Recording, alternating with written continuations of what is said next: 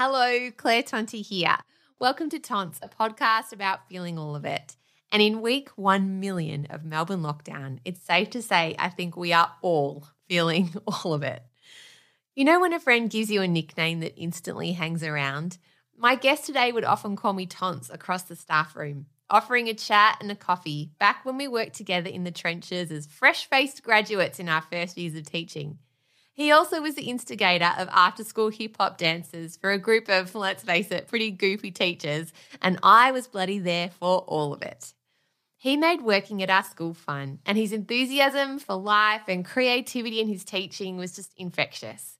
Many years later, Daniel Steele is now a vice principal at a school by the beach on the outskirts of Melbourne. He also happens to be a basketball aficionado, dad of 2 little humans, and the writer behind the wonderful website Upgrade Think Learn. I rang Dan one night impromptu after a particularly frazzled homeschooling day to pick his brains about a worry that I think many parents are sharing here in Melbourne and in many places across the globe about how our kids are going missing so much school. What he had to say made me really think and also allowed me to get some perspective on all of it and realise that more important than how our kids will go academically is how they actually are in themselves. Dan made me think about what we can do to help them and us through this really tricky time and reminded me that, as always, prioritising our mental health, how we feel in our heads and our hearts will ultimately be the thing that gets us through. He also has some amazing tips for making this whole at-home learning gig just that little bit easier, and don't we all need some of that? That being said, this week I'm leaning into getting more sleep, drinking water and getting out each day for a walk or a run. It's simple stuff, I know, and stuff we've heard a million times. But whenever life gets tough, I always think those seem to be the first things to just choof off out the window. When I'm spiraling into a really bad headspace, I run that mental checklist. Have I had water today? Have I eaten? Did I sleep? Have I exercised? They're not silver bullets, but it's amazing how many problems seem more manageable if we've done those things. Also, side note, to any teachers out there, thank you. You are on the front lines, are often the one consistent face parents and families are seeing each day, and you are so valued. Thank you for showing up for us, our kids, and our communities. All right, here he is, my wonderful pal, Daniel Steele. Oh my God. So for people who are listening, I have just told Dan Dan's wife Ellen just told him about 20 minutes ago that this is what we were going to do. But I think that's indicative of the pandemic, right, Dan? Because what I wanted to talk to you about was something that everyone has been asking me about or commenting about or just saying that they're so worried about their kids and schooling at home. And as a teacher, as a professional that I very much respect, and you're working at the coalface every day. Do you want to tell us first what your role is at the moment and your background in teaching? Yes. Yeah. I'm in a Melbourne primary school and I'm the assistant principal there. My job's to I've got one of the best jobs ever, which is I get to help teachers get better at helping kids. So I'm a little bit further removed from the actual daily teaching in the classroom, but I get into classrooms and then I get to work with the teachers about the things that they want to do to best help the kids. And like you just said, the kids. And like you just said, I just became my dad. I think like you just said as well, right now there's such a huge need, and the biggest thing that I'm finding that I'm having to say to our staff just over and over and over again is it doable? Is it realistic? And can you cut that back? We even had these meetings. We had these meetings where we had the first. So I don't even know how many lockdowns we've now had this year. It's term 3, week 6 of term 3. Normally this is the term when you're cruising in a school. You've got all the things set up. The kids know what to expect. We just had chaos because they came in, we got settled, then we had a lockdown, they came back, then they've gone off again. So for me, the big thing we've continually come back and said since the end of term 1 is, all right, we need to be really intentional. What's the point of what we're teaching, or what's the point of what they're learning? If we can't explain that, then why are we doing it? Is it doable? And then also, slightly different, can we make it slightly fun?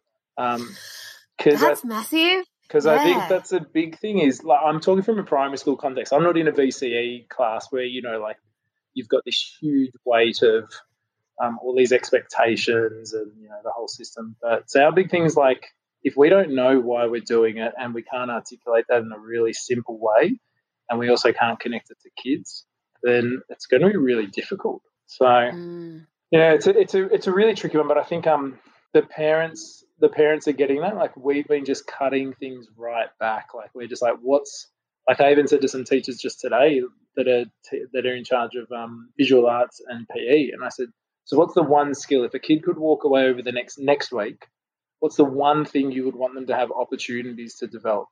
I don't want you to tell me all the different things, and then what are the ways that you might help them practice or show that? And then what's the simplest ways we could do that? Like, don't go above and beyond. And Tons, you used to be a teacher. You know how nuts Yeah. we go, right? Like, teachers love, they're like, oh no, I could do this, this, this, this, this. Like, that's great. Just cut it back. Yeah, totally. Because now I was a teacher and now I'm a parent.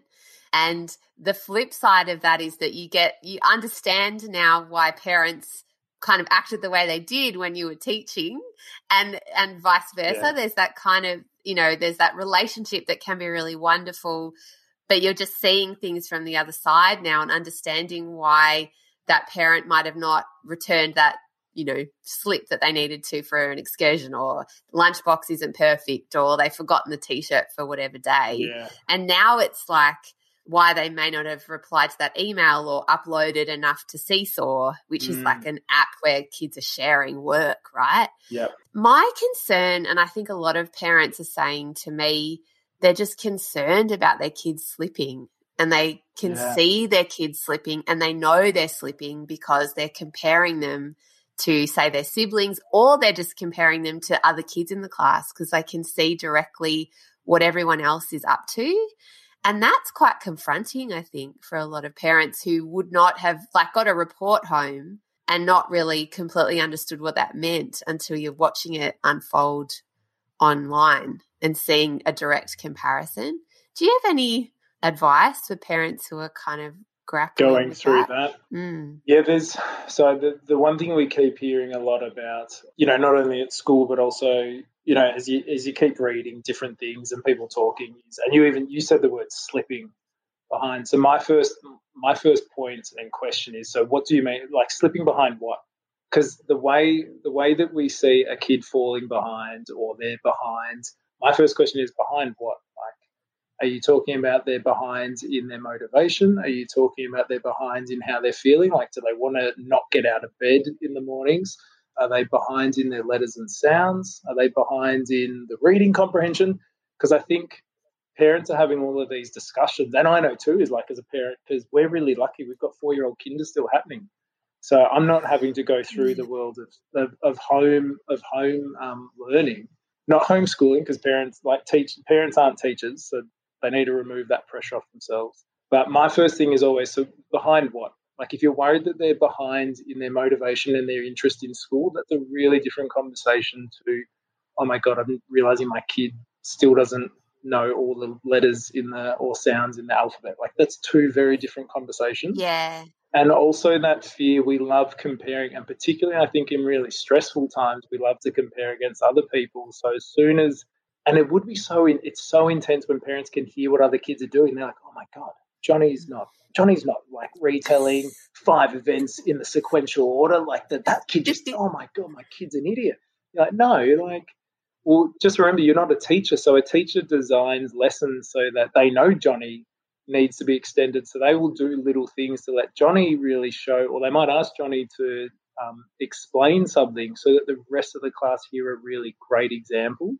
But then they also know that majority of the class might not be up to that point, but they're trying to model to them what a really good answer looks like. So I think for parents, they need to work out. So when they're saying they're slipping or they're behind, are you talking from a well-being perspective, or are you talking from a learning? Because from our perspective at our school, our whole thing is well-being's the forefront. Like, that's the core of everything we do. And so we are just addressing how students are feeling. What are we doing? What are the ways we're supporting them with their engagement and participating? And then we focus on, so what are the ways that we can then help them with their learning? Because we know if you don't feel right, it's really hard to learn. So I think the advice that I would give is they need to think of, and chances are the parents you might be talking to are probably worried that their kids aren't moving further in their reading and their maths. So I'd say to them, if they're really worried, don't compare them to other kids, because unless you're if you know the curriculum back to front, yeah, you could do that because you probably know where a child should be at this point in time. Don't sit there and beat yourself up. Like, you don't need to be so mean to yourself to then say, oh my God, we're not doing this and my child's not enough. Like, just have a conversation with the teacher and say, hey, I'm just really curious, how do you think they're going? Or is there something else we could do?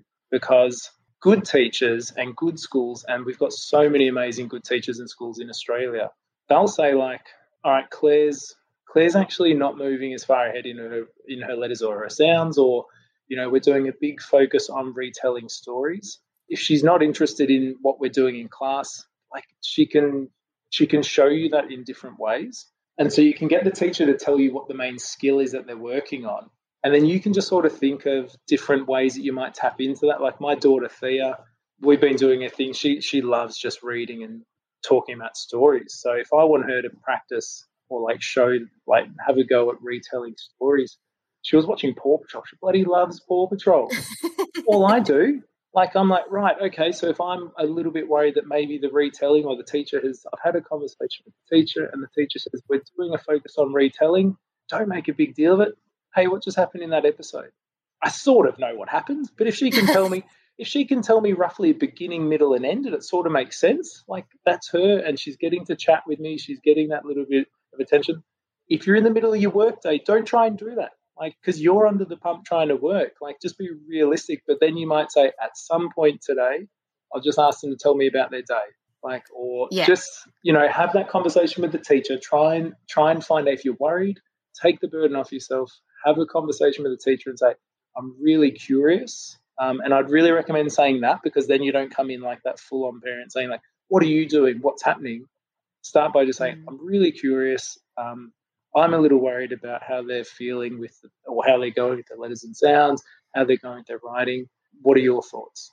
And let the teacher just start to talk to you. Trust the teacher. They are doing a bloody amazing job, and they're putting so much thought into all of the things they're doing behind the scenes. So I'd really recommend have that conversation, but try and work out, I think, first and foremost, are you worried about them slipping behind in their well-being, so as in their engagement and their participation, or are you worried about their reading? Are you worried about their writing? Or are you worried about their maths? Because normally parents get worried about that. Is that what you're hearing from the parents? Yeah, I guess so. Yeah, definitely. And I guess for example, I know my son's in foundation, and a lot of the kids came with really low, fine motor skills because they missed most of kindergarten last year.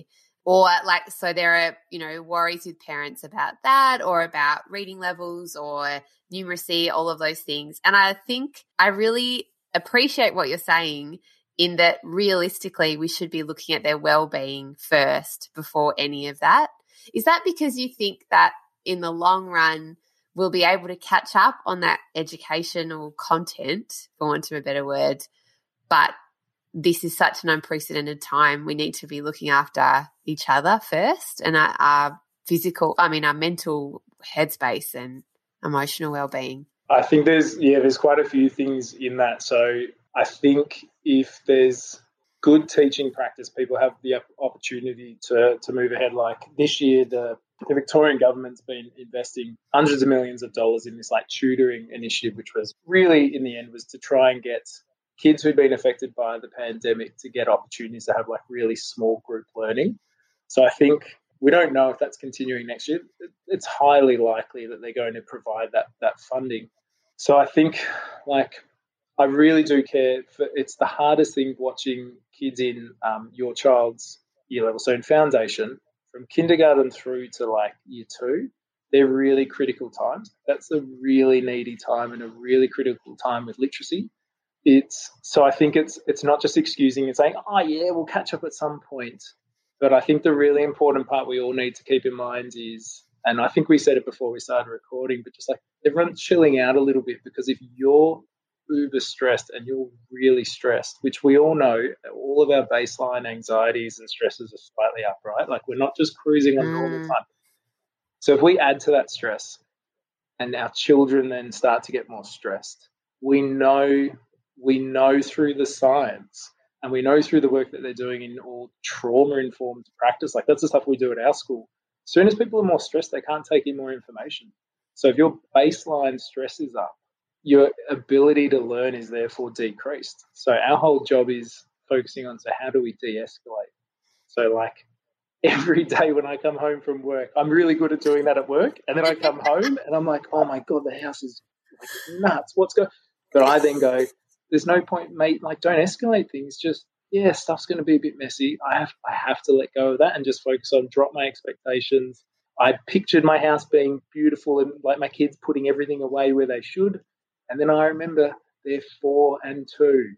Like they're not going to do that all the time. So I think sometimes us remembering to check what we expected might happen, and then there's the reality and being okay with that being a little bit different. I think your mate Brene Brown, you know, she talks about that clear expectations, you know, like don't hold people and others to account unless you've made the expectations clear or that they're realistic. And that's a really important thing.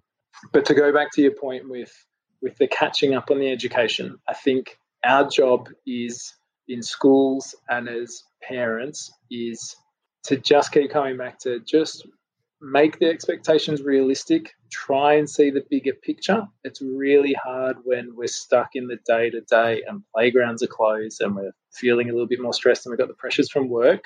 Just take some breaths. Just remember, like, this will pass, and we just have to keep seeing that bigger picture. And then if you can reduce your stress and you can reduce and just remember, like, you're the person that sets the tone in the family, like people feed off you, you can then start to have those conversations with the teachers. And if the teachers know that you're not as full on and you're not being as stressed out, they can then have a better conversation. It's like, hey, yeah, you're right. Sophia, yeah, we're doing a focus on reading. Do you know what? You could just read some books together at some point tonight. Like, it's okay if you maybe didn't get to it today during the WebEx that went for 20 minutes because your internet was playing up. Like, at some point, like, you can catch up on that, or she can jump online and go to Reading Eggs. Or if you're really stuck, like, Tons, I don't know if you want to post like relevant links to this one, but like ABC. I think that would be great. Yeah, like ABC TV education is incredible. So, you know, take the pressure off. They release a whole schedule. Like, they tell you minute by minute what episodes are on. They tell you the age group. They tell you what it's connected to. So if you know your kids are doing a focus on science, look ahead 2 weeks. I think you can see, and you can go, cool, they'll sit down, they can watch that show, and it's going to be connected. It's going to be building up their science knowledge. It'll be connected to building up their science literacy. ABC TV education, schools all have access to amazing resources like Reading Eggs is really good for phonics, and it goes all the way up from like 3-year-old to 12. There's no silver bullet, but it's a really good resource. Other schools are using things like Essential Assessment, where they have really targeted activities that can be short and sharp and snappy. You know, I talk about you do a little bit but often. So 5 minutes of reading to your kid, or 5 minutes of your kid practicing some phonics every day over a year, that adds up. And then over 3 years, it adds up. Like, a little bit but often. Don't try and be so hard on yourselves, because, you know, right now shit's pretty real. It's so real. Yeah. It is so real and so unprecedented. I love that advice about just doing a little bit often rather than trying to take on huge chunks and forcing them to write reams of words and stressing about where they're at. I think that's so important, especially with younger kids. I mean, I'm talking younger kids because that's where I'm at. I can't even imagine what parents are going through with teens at the moment, and what teens are going through being in lockdown with their parents. The parents are the last thing you want to see when you're a teenager, right?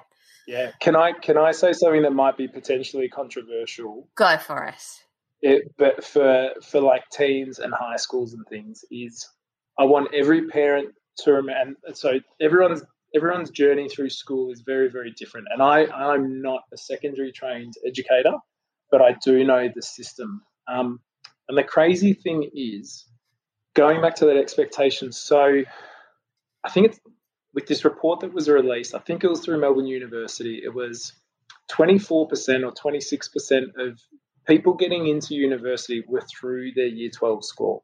So what that tells us is that 76% of people who go on to university are doing it through other pathways. So like they find other ways to get to the thing that they wanted. Tons, like think of you with how you became a podcast head honcho. Flying by the seat of my pants and making it up as I go along. If you channeled your artistic flair and you drew that or you painted that journey, that's a really different journey to what you pictured the 16-year-old when we first met and we did dancing classes. It's a really different thing. So I think if we've got teens, again, it comes down to that sort of addressing. We really expected that schooling would look a certain way, and right now it's looking really different. And I think we just need to continue to have support those teenagers. They're going to annoy the hell out of you because their job is to test boundaries and they're looking for other role models. Their job is to go beyond the family. So the important thing is to just continue to have those really supportive conversations about different ways to get to what you want. And it's okay with not knowing what you want just now, but really supporting teenagers to work out what it is that you value, what are the things that you care about, because your score doesn't actually matter. The score never actually matters. Because if you really value helping people, you might choose to go into being a doctor or a nurse or a teacher. Like if you know what your values are, then you'll find a way to get to the thing that you want to do. And yes, that's very idealistic, but I think if you get people talking about what they care about and what they want to do and the ways they might do that, that's a lot more real to a kid and a teenager, instead of you sitting there going, but if you get this random arbitrary score of 80 or 95, you can get into arts in Melbourne. Like, that's great. So what? And like that reduces that pressure of it's okay, just work out what do you care about. You're then building that connection. That's what we all need right now. We're wanting connection. And I think with teens, they're desperate for that. Just you need to continue having those conversations. I think that goes back to something you said before, which is something we've been doing with our son. We'll do the classwork, and obviously we're both teachers, so lucky him, can't get away with anything. I do love the way you guys hothouse. It's so cool. No, I'm joking. No, it's just so good the way you look over his shoulder. I really like when you hand up the worksheets that I see you guys do, and there's half his writing and then half your writing. I think that's really – and I've noticed that you even you will write with your different hand so it looks like his handwriting. Is that what you do? Completely. Yep, that's it. Exactly right. Everyone just do that. It's fine. Then your kids will be fine forever. Perfect. Exactly. Yeah, totally. Just let them, do all their work for them and they'll be completely grounded, fine humans. I think that's how it works. Totally. Yeah, so I guess what I was reflecting on and what we've been doing with our son, which, he's had ups and downs like we all have, and he's having these like massive feelings about what's going on because he's stuck at home and can't see any of his mates, as we all are. But what you said about learning through the things that they like and figuring that out, and when that's a teenager, that might look completely different to, my son's really into Lego. So at the moment it's Lego, but that's how we're getting him to do stuff, and the literacy activities will be there for the day. But if he doesn't want to do any of them, we'll draw a Lego and we'll write about Lego. And we'll make the Lego, and then we'll go to the shop and we'll buy another set of Lego, and we'll do that, and that'll be our learning for the day. And it's not that, and then in the 5-minute gaps, we'll do some of the rote stuff that he has to learn, like the letter sounds or, like doubles facts or whatever it is that we're at.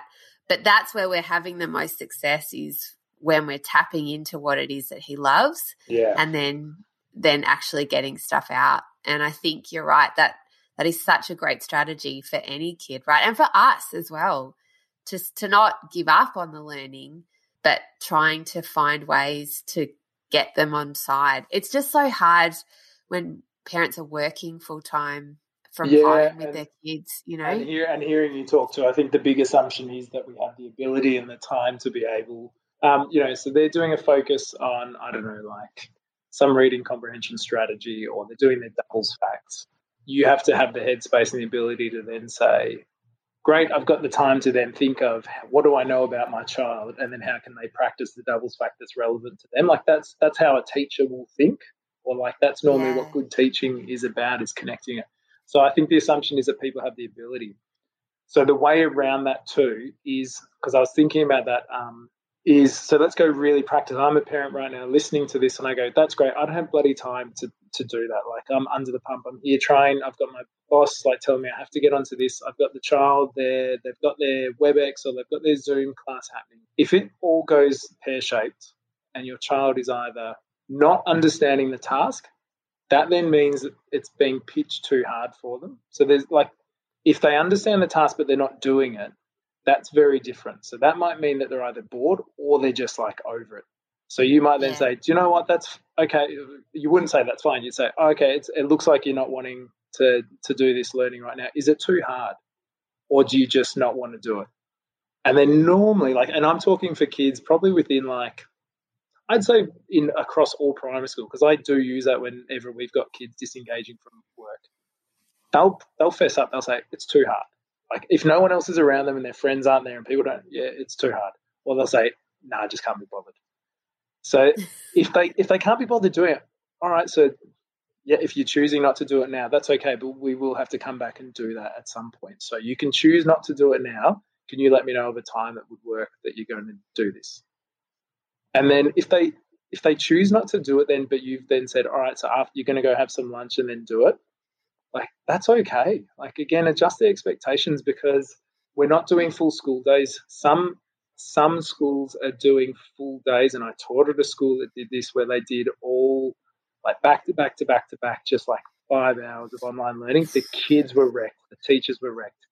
A lot of the reports and things that are coming out with online learning models, like, they're saying you need to have a blend of like giving them offline times and online times. So in primary schools, we're only getting a couple of hours where they're being on, which also gives you the freedom to pick and choose. Like, some more and more families, they're now saying, okay, so you'll come back to that task later. Like, it's okay for them to come back to that. Just make sure you do that follow through. Like, that's the thing. Like, okay, and that also helps build up your kids' regulation and themselves starting to take ownership of their own learning. They're not going to be perfect. They're not going to say, do you know what, Mum, in half an hour, you were so right. I am ready. I'm 5 years old now. I am ready to. No, they probably want to go. They'll want to go play Lego. But your job then is you just do the check-in. Just remember, we said this time. Remember when it gets to when it's pointing at this number, that's when we're going to get back on. If they still refuse, then that's a different conversation. Remember, because you then would say, like, you then have that discussion about you made the agreement, or well, we can't do this then. Like, I think just keep coming back to it's okay if things don't happen right then and there. Just try and pick your battles. Look at that bigger picture too. Good schools are starting to realise there's core tasks that they want kids to be doing, and that's giving parents and families the chance to sort of adapt. So as long as you're getting onto those things a little bit, but often, it also gives you the freedom to know that stuff's going to go pear-shaped and you have to adapt to your work. And I don't know, just now I was trying to make it quite practical for people. I hope that sort of came across, but No, that is really helpful. And I think going back to what you said at the very beginning about our well-being too, sometimes, and I think this happens in the classroom with me, it's happened with my kids, that sometimes you just call it. You call it and you just go, this isn't working. We need to shift the energy here. We need to go and just do something else. Yeah. And we'll come back to it the next day. And that's okay, because nobody is perfect, and sometimes things have escalated to a point where there's just no point trying to push on, and we need to be kind to ourselves about it too, right? At the end of the day, like what you were saying about chilling out. Yeah, and I think, and I say this, like, I'm an assistant principal at a primary school in quite a disadvantaged area. I've got incredibly high expectations and standards. So we literally talk about every minute counts, but now we're in a different time. Like, every minute does count when we're engaged in a task. But I'm not saying that every single minute in the day has to be answerable. I'm saying if we're choosing some tasks where we're really intentional and we know, the reason I'm getting Claire to do this card game is because I'm actually getting Claire to learn how to see which number's bigger. So I even get decks of playing cards, and we're talking about Snap. So you might play Snap with your kids, and you might do, for really little kids, it might be Snap in traditional way of just matching the numbers. As they start to get older, if you've got older kids, you can adapt the game, and you're like, okay, you do Snap if the difference between the two numbers coming down is 3. or 4 or 5. So then kids are having to really use like instant mathematical recall. So I think like, yeah, we can sort of adapt things, we can chill out, but it does take work. And I think the work is us reducing the expectations on ourselves because we're mindful that the time right now is really different. The other thing I was going to say is, so you know how we had those 2 world wars? Like, what did our grandparents or our great grandparents do, right? Like, they were literally going through crazy, crazy wars for multiple years, for like 4 or 5 years. Totally. You know, it's not like, it's like, and I know it's different times and stuff, but like people are, if we keep remembering the big picture and we keep remembering like, we just need to be easier on ourselves. We need to, yes, we do care about learning. We deeply care about learning, and we deeply want people to succeed. But for right now, like some days, yeah, it might all just go completely pear-shaped and go shit. And yeah, you need to put on Paw Patrol. Yep, do it. Exactly. That's okay. Make yourself a cup of tea. Paw Patrol goes on, and we 100%. All just sit. You should have seen I was getting so frustrated the other day, and we're going for a walk down to the tire swing that we found that's down at the park. Like we just got out of the house and had to do something different, and I think that's okay. I mean, it's different if that's suddenly happening every day. That's more of a thing when you're like, hang on. That's when, again, well-being, like there's something going on or our child's not engaging in anything. That, again, tells you the well-being is a critical thing if they're not engaging. Yeah. And what do you do then if that's the case, if you have a child where you're really concerned about them and they've disengaged completely from learning and they're refusing to, what would you suggest the first thing parents should do? Yeah, I think that's a really valid, really fair question. So the first thing I would always do is it all comes down to trust. So there's 2 aspects. You trust that you know your child. So you will know if you'll have that reading if you know they're taking the piss and they're actually just trying to get out and doing work versus they're really struggling and they're not feeling okay or the work's too hard. So you will have a perception straight away. So I would go to then ask that question of, hey, I'm noticing you the last like 2 days haven't been getting into this, or you're not wanting to log on as much, or it's taking you longer to get onto this. Is there anything you're not sure of with the computer, or are the tasks too hard? Because it might be IT stuff. Because that's the other thing that a lot of people are forgetting is, especially with little kids, there's a lot of different things they have to learn or a lot of different IT skills they need just to get into the task or to do the activity. Then it might be asking like, is it too hard or you're just bored or you're not enjoying this? Once you get that information, I always talk about it being a fact-finding time.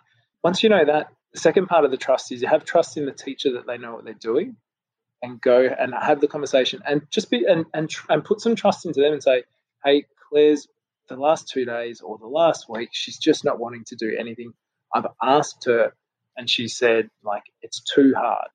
Now the teacher might then go, I know Claire can actually do this, this, this. And if there's trust, if you've offered the trust, the teacher will probably come back to you and say, actually, when we were at school, she could do this, this, this. So that can lead to a really helpful discussion because you then know, oh, my child is able to do it. So maybe it's like the way it's being delivered is really hard. And then the teacher can actually say to you, because you've put in that trust into each other is, cool, so what's a different way I might try it? Like we could try this. Or is there a way you could help us with doing this at home? And they might just say, yep, it might just be as easy as let them go grab a book from home, or you could get some playing cards and practice this game. Or, do you know what? I've actually got a different link. We could send you this one. Like schools are adapting and supporting.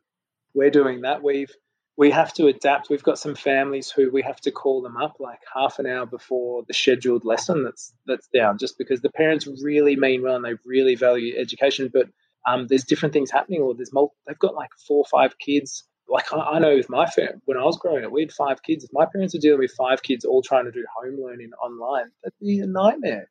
So they have the best of intentions. But some people forget, and so they just need a reminder. So for some of our staff, they're incredible. They call individual families just as a reminder, hey, just remember Claire's got that lesson coming up in 20 minutes. And then the kids get on. Wow. So, previously the kids weren't turning up. So it's really hard to learn if you're not turning up. Yeah. So, and that's all because we had these conversations and the parents were like, I'm not sure, they've missed a lot of lessons. Like, so it starts with that trust, like trust, your kid. If something seems off, try and work out, are they bored? Are they not engaged? Or do they not have the IT skills? then trust the teacher, knows what they're doing, talk to them. And if you do that, chances are you've got a reasonable person and they're not having a really off day, the teacher will then be able to offer some assistance. Yeah, I think that's really great advice, because I know there's so many barriers, right, to all of this stuff, because families need to have the right technology. They need to have English that is, accessible. And in that, if there's a language barrier, that's also really difficult. Or if they're working in a different situation and they're not working in a capacity where they can be flexible with their hours, or if there are money stresses or lots of other stresses on kids' home lives and families' home lives. It's just, I take my hat off to teachers. I just think, I thought you guys were great before when I was a teacher, but now I just think, my God, the amount of adaptability that's had to come from the teaching community this year. I'm just in awe of all the teachers I know and the teachers I've seen. They're just bloody doing incredible things. How do you think teachers are feeling in general? Everyone's pretty knackered. People are pretty tired. I think going back to, that was very lovely praise that you were giving to teachers, and I think it's really worthy. I think what this year's also pointed out, and last year, is the real power of partnerships between families and teachers, though. So I think that's a really important thing. Like, teachers are doing an incredible job, but it's also being supplemented and supported by the families. And now we're realising just how important partnerships are between the two.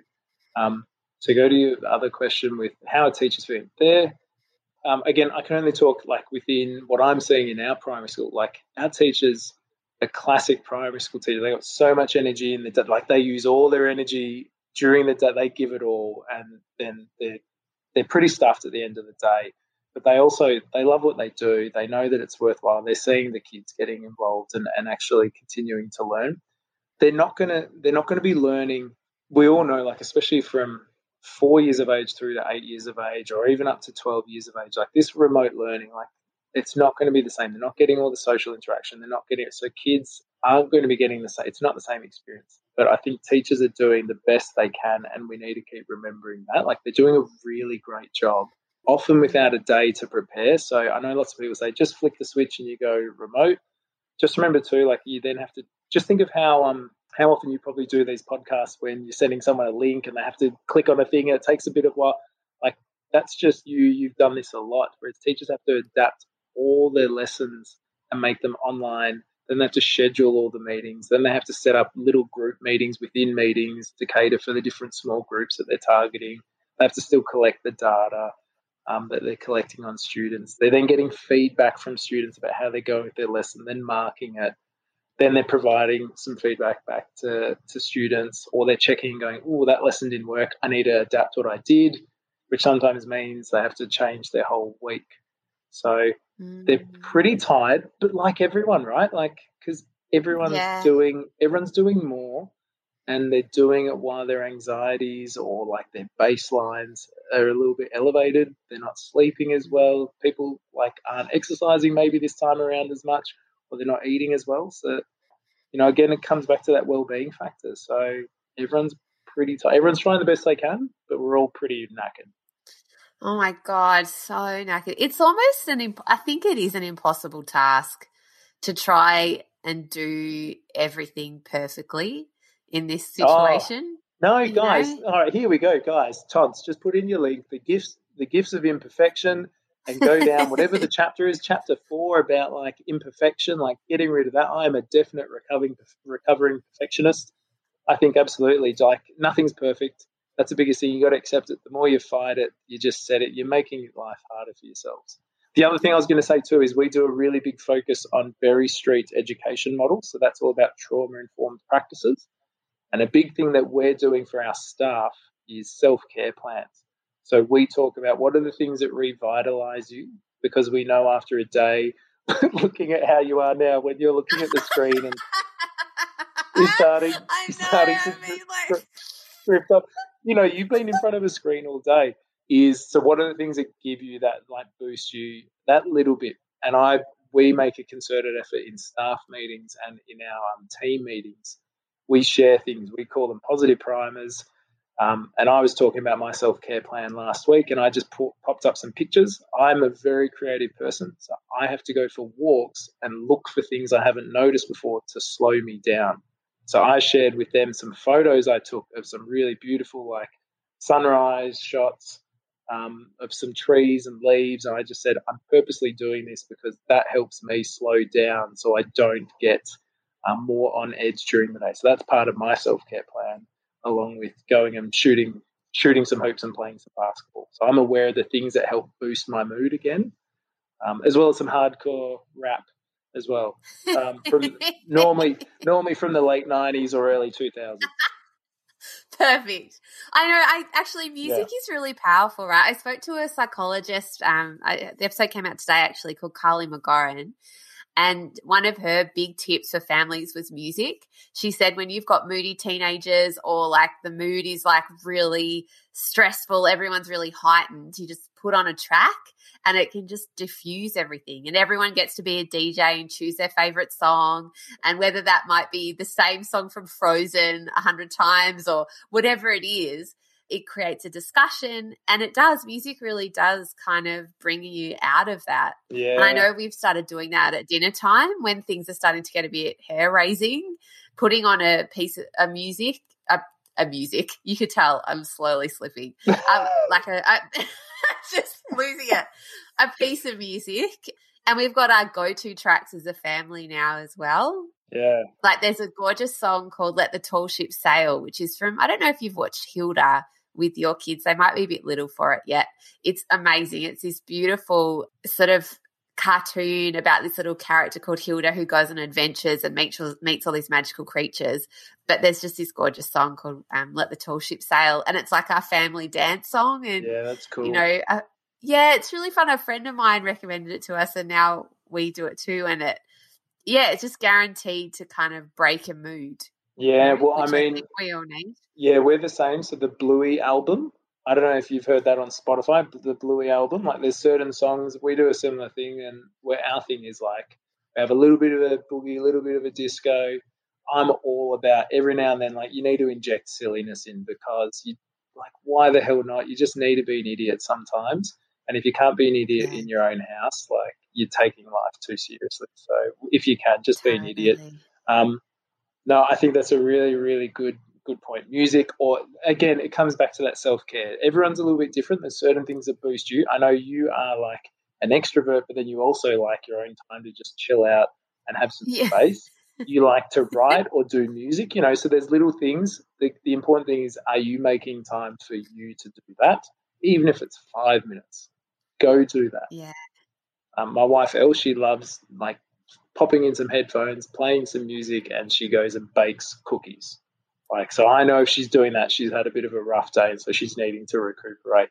Yeah, that's a great one. Baking is really important. I've been doing that. Baking. Yeah, totally. Yeah. There's something about the ingredients and mixing them and putting them in the oven. It's very mindful. It's very mindful because you have to focus, especially with baking, because it has to be quite precise. Otherwise, it gets mucked up. So you have to focus on that. That's why I love basketball. I'm thinking really carefully about the shots I'm doing. The other thing I was going to say, so putting on that practical hat for parents that might be listening, who are sitting here going, "That's great, but my kids are really stressed out and they're stressing me out," is if you're seeing that your child's starting to get stressed, or if you're seeing something happening where they're behaving or they're getting upset or they're getting worried or they're getting nervous, if you see something like that, the best thing you can do is say in a really calm tone, is just say, I'm noticing. So Claire, like I'm noticing your shoulders are going up and down. Are you okay? Or, like I'm noticing you're scrunching up your fists. You seem upset. And then you shut up. You don't say anything. You just go really quiet. Give them the option, because you've named how they're feeling. Because kids right now, especially little kids, especially teenagers, they're going to be feeling a whole. Like you said before with your child, they're going through feels, but sometimes they don't know. So if you say what you've noticed, I've noticed you're scrunching up your hands, or I've noticed you're gritting your teeth, or I noticed you're not eating your dinner, or I noticed you're rocking on your chair. Do you need to go for a bit of a walk? Yeah, I've noticed you've thrown your bowl against the wall and now the broccoli is sliding down the plaster. Yeah, I've noticed you're no longer eating, so it looks like you're finished. So we'll pick up that bowl and we can have it later on. Yeah, great. And then like, no, I really wanted my dinner now. Oh, it's a shame that you didn't. So we might try that again in 10 minutes because Mum needs to chill out. Yeah, yeah, correct, exactly. No, that's really great. I think that that's such great language because sometimes it's the language we don't know what to do, and we can just want to shut it down or get heightened ourselves too when the kids are like losing it. And sometimes that will happen, right? Where like it can escalate when you don't want it to, but you aren't a perfect person. No, and you no can way. also explode, I think everyone's only human. And in this situation particularly, it's so stressful. And I think Carly, who I was talking to, and I think you might agree with this, said that when that does happen, when you haven't said, I'm noticing, but you've just said, can you just eat your freaking dinner? And you've lost it. It's about once everything's calmed back down again, having that open communication and talking about it with your child and talking about what happened to you. Yeah. Naming your emotion, apologizing. But that open communication stuff, I think, is what I'm holding on to as a life raft, really, for everything. I think we just keep talking. We keep talking about it and checking in and being imperfect parents, imperfectly getting things done. There is no such thing as a perfect parent. No one is perfect. You should have seen me this morning get annoyed at my 2-year-old who was trying to put her, I don't even know how to describe it, like the mini toilet seat on the main toilet because she's toilet training. Yeah. And I was like, I have to go to work. Like, can you hurry up? And no, Dad, I'm going to do it. And so I was like really trying hard not to lose it at a kid just trying to go to the toilet. Like, so I caught myself out. And like at school, we call them micro moments. Like you spot little moments before it leads to like everyone losing their shit. And so I caught myself out and I said, I need to step back and take some breaths. And in our family, like, because we're both teachers too, so our poor kids, we're always like, I'm going to take some breaths now. So I just stopped and I said, I'm getting annoyed, so I need to step back and I need to take some breaths. And today it went well because like I caught myself out and I stopped it before I got annoyed and yelled or anything like that. So I did it. I stepped back and I just stood there, took some big breaths, and I knew that my 2-year-old was watching me do it because they need to see that you're going to stuff up because you get annoyed if you just pretend everything's perfect. That's not normal. So now, so they see, Dad got annoyed, but Dad stopped. Like gave himself some space and then took some breaths, and it genuinely was like maybe a 20-second pause, and then I went back in and I was like, so are you okay or do you need some help? And then no, I can do it. Great. All right, no worries. And then everything was fine. But because I just I was ready to crack it, but I was like, why? Just like step back, literally use the strategy, step back, breathe. Yeah, and because all those strategies that we're using for kids and talking about with kids are really things we need for ourselves as well, right? For grown-ups too. That doesn't always work too. Like I will be like, come on, sorry, I need it. Like, like you start to do the thing and then you catch yourself out. Like that's the micro moment and you stop yourself and you take your breaths or you go for your walk or you go outside and then you come back. Like, it's okay to show them that there's strategies that you need to calm down because everyone feels angry. It's okay to be angry or frustrated or upset or annoyed. Yeah, completely. We're all only human and it's really important. I think we're all going to feel like that through all of this. But I think, communication to me seems like the best thing that we can keep doing with the teachers as well, like you were talking about with our kids' teachers. I think it's just so vital. I know Carly, it's only just because the episode came out today and I was just rethinking about this. She called it emotions, energy in motion.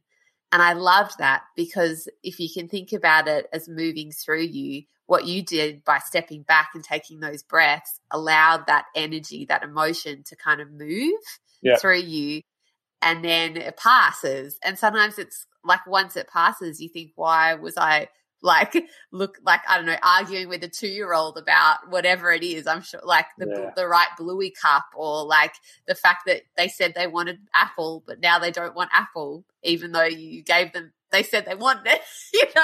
So whatever you were going to do is wrong. Yeah, exactly. And they just like lose their shit and start screaming because they asked for a sandwich and you made the sandwich. That's true. But you didn't cut the crust off, or you cut off only one crust. Or you cut it diagonally. Yes, triangles instead of squares. Oh, mate, you can't be doing that. No. Honestly. So I just don't make any food. I'm like, go get it yourself. No, I don't. You'll be right. Go make some dinner. You want pasta? Off you go. Yeah, exactly. No, I think going back to the thing with teachers, I really do think it's the teachers and with parents is it's okay. It's okay for things not to happen. Again, but if you get suddenly noticing that there's a string of days where stuff isn't getting done, again, trust that you know your kid, trust the staff, and then trust that it's okay to ask a question. It's okay to reach out. Teachers will be okay with that. They'll support you, and if they don't, it's also okay to then go ask to talk to the assistant principal or who the next person up, their team. It's okay to say, hey, I'm just really curious. I spoke to this person. They said they weren't sure, so I just thought I'd reach out. Just come from that approach of just, I'm curious. Hey, I'm just checking in to see this. Yeah, I think that's really sage advice. I really appreciate you taking the time out of what has already, I'm sure, been a super long day for you. No, it's been a good day. It's been a good day. Oh, that is so good. I'm really glad to hear that. And is there any last little bit of advice that you'd give to a parent who is worried about their kids? Well, my question too is, so from the parents that you've spoken to, just to help me, because there's lots of different things you could say based on age groups. So the ones that you've mainly been hearing from, are they within primary school? Yeah, or so it's primary early school years of primary school? Yeah. All right, so I think there's a few different things. So I think the really important thing is, so if you've got a child that's within, say, kindergarten through to year 3, year 4, when in doubt, just keep talking to your kids. Oral language is oral language and vocabulary is it's the linchpin of everything with literacy. So if you're talking to your kids, if you're asking them questions, if you're modeling language and you're just engaging them and they're having to listen to you, that is such a powerful thing. If they don't do any of their, and I'm putting it in talking marks, if they're not doing any of their tasks, but at night you have 5-10 minutes and you're spending time reading to them, that's a really powerful thing because you're modeling sounds, you're modeling language, you're modeling how you think as a reader, you're modeling how a book is read. So you're modeling that is critical part. So if you've got kids in really early years, that's the fact that if you just have moments where you're just engaging to have conversations, or before work starts, if you happen just to get outside and just have a chat about what you see or stuff like that, that's a really powerful thing. If you've got kids that are a little bit older, you might want to just start to, again, I'm coming from a literacy because literacy is core to everything. If you've got kids that are say from grade 3 to grade 6, you might just start to ask them what they think about stuff. So if they've read something, or even if they hated, oh, this is a really boring task we're having to do. Oh, what makes you say that? And so then they have to start to engage by thinking about it. And, or, oh, tell me a little bit more. I don't know why it's boring. Can you tell me a little bit more about it? Or what didn't you like? So you're just having to get them just think. And by getting them talking about whatever the thing that was boring or that they didn't enjoy, or it might be a TV show, getting them thinking and explaining what they've understood or to check if they've understood something, that's a really powerful thing. So again, I'm giving this advice as if kids aren't engaging in the learning and you're I don't know what to do. So I think there's that. And the other option I'd say is for kids that are between 3 to 6, there's a real power in just letting them read for enjoyment. So sometimes at school we talk about teachers will choose a book for them, or we'll choose a text that we're going to read. There's also huge power in just letting kids, if there's a book that they know how to read and they can read it and they're really interested, let them do it, because sometimes we read just for enjoyment. So if you're letting them do that, that's a great thing, because then after they've read whatever the thing is, ask them to tell you about it. And you might be cooking dinner and you're sort of half listening, but if a kid's able to start to tell you different things, you'll pick up little things, you'll be able to hear them, and you're just showing an interest in their learning. They're starting to just talk through and yeah, I think it's just, we can make things really simple and fun, and it doesn't have to be so serious and so structured. It can look a little different, and that's okay. That's great. And I think that's life advice, right? Can all be a little bit more fun, a little bit silly, a little bit less structured. Bloody oath. Don't take ourselves too seriously. Yeah. You know? Are we going to go out and shoot some hoops now? Is that what we're going to do? It's Yes. very dark. And I have a broken finger, so I definitely should not play basketball. Oh, you broke your finger. How did you break your finger? I dislocated and broke it playing basketball because I thought I was young. Oh no. What, like, did you try and do a slam dunk or something? No, I don't even know what I did. It got to halftime and I couldn't bend my finger, and so I tried to pop it back in and then realised it was probably broken, and so then I did the smart thing and played the second half. Anyway, guys, don't take things so seriously because do you know what? There's enough seriousness going on right now. Right, I think. God, that sounds... don't finish with that. That was no good. Great. Now we should finish with a joint high five. Look, I could do that. Look at that. There we high go. Five, Jen Steele. So structured. So structured. Oh, no, thank you so much. That was really valuable. I really, really appreciate you taking that time. And I know it'll be really helpful for a lot of people. Pleasure. No worries. You've been listening to a podcast by me, Claire Tonti, and this week with teacher Daniel Steele. For more from Dan, you can find him at upgradethinklearn.com. And for more from me, you can head to my website, clairetonti.com, or find me on Instagram at clairetonti. I've also put links to everything Dan and I discussed in the show notes below if you want some more information. Thank you, as always, to Raw Collings for editing this episode. And if you'd like to contact the show with guest ideas or just suggestions or feedback or anything, you can email me at tonspod@gmail.com. And I would so love you to share this episode with a friend if you got something out of it and you feel that they might get something out of it too. It really helps me to keep making this show. And I also think at this point in time, we all just bloody need all the help we can get, don't we? And if you wouldn't mind, rating and reviewing and subscribing to this show just in app straight away while you're listening to this just works wonders and would be so amazing. So if you get a chance, I would love that too. All right, big love to you this week. I hope you're doing all right wherever you are, and I can't wait to share more episodes with you very soon. Okay, bye. Planning for your next trip?